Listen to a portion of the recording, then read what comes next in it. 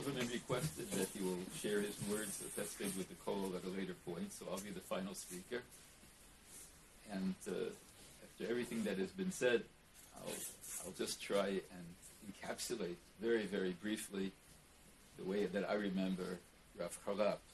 Although I also grew up in the Bronx, along with Rav David and along with Rav Zev, and I had in a neighborhood that was bordering on Mashalu, and I, Baruch Hashem, had the unique pleasure of davening in Rav Charlop's shul.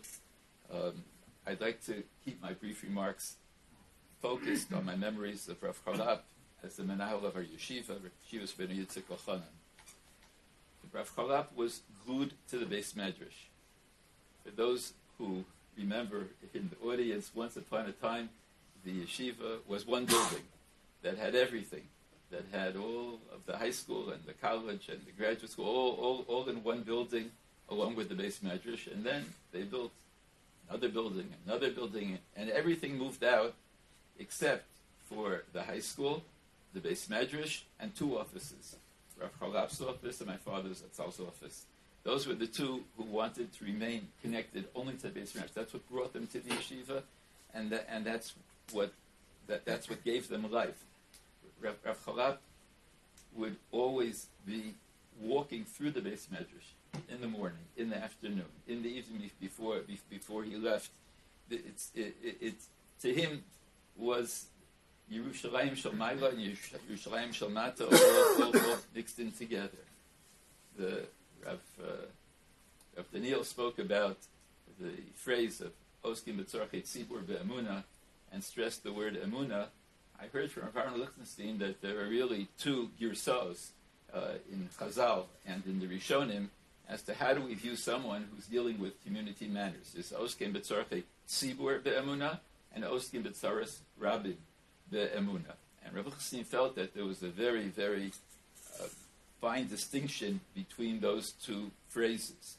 Osik B'tzorchei Tzibur is a person who has in mind the good of the communal institutions, who sees the larger picture, who wants to do things for the Jewish people as a whole. While Oskim B'tzorchei Rabim is someone who deals on the level of all the individuals and all of their personal needs. Generally, administrators, when they have a conflict between what's good for the institution that they're in charge of and what's good for an individual Talmidim, they tend to put the institution, its rules and regulations, above the personal problems of the individual students. Rav Charlop was a master, was a mamash, an uman, of caring about every individual. As was mentioned, he kept copious notes of every conversation he had with every student, and he constantly bent the rules. He constantly created new rules for the good of the students, much to the consternation of many who frowned upon such an approach. He dealt with tzorchei rabim be'emunah.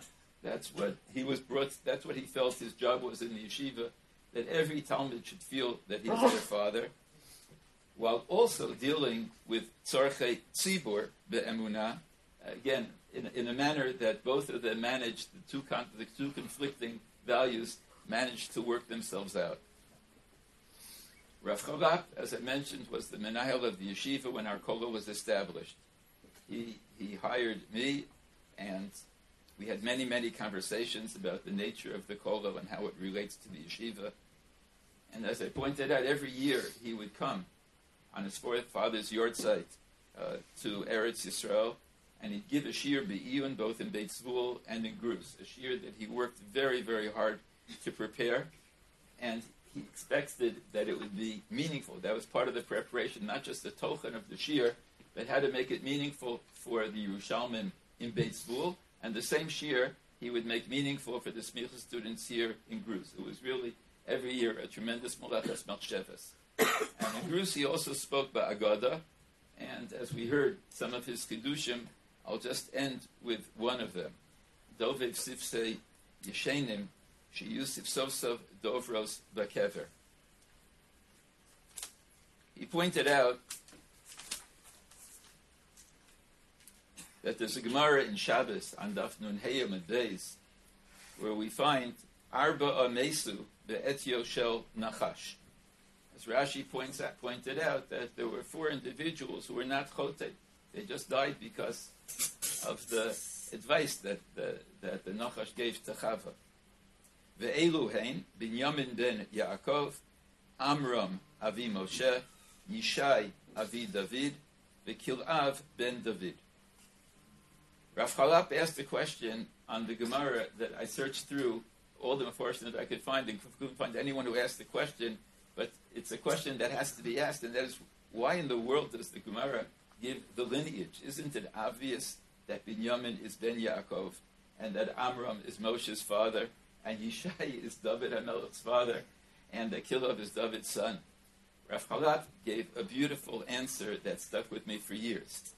The Gemara is teaching us that we have over here 4 individuals who, l'cha'ora, reached the ultimate level of life.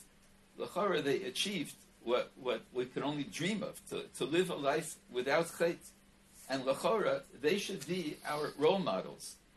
And yet, we speak of Yaakov Avinu, we speak of Moshe Rabbeinu, we speak of David HaMelech as being our role models. Namely, it's very wonderful to live a pristine life, a life without chait. But it's greater to be a leader. Even though, as was pointed out, one cannot be a leader without chait. David could have lived the life of his father and the life of his son, but he chose to be an osek b'tzorchei tzibur, an osek b'tzorchei rabbi. Also Yaakov, and also Moshe. They all, to a degree, sacrificed their personal avodat Hashem, their own potential purity and tahara, to shepherd Klal Yisrael, and viewed that as their ultimate avodat Hashem, viewed that as their ikar avodat Hashem. And such was Rav Charlop himself, Rav Zevulun Rabbeinu. Tehei nishmaso through Rabbi Tzorachai. Thank you very much all for coming.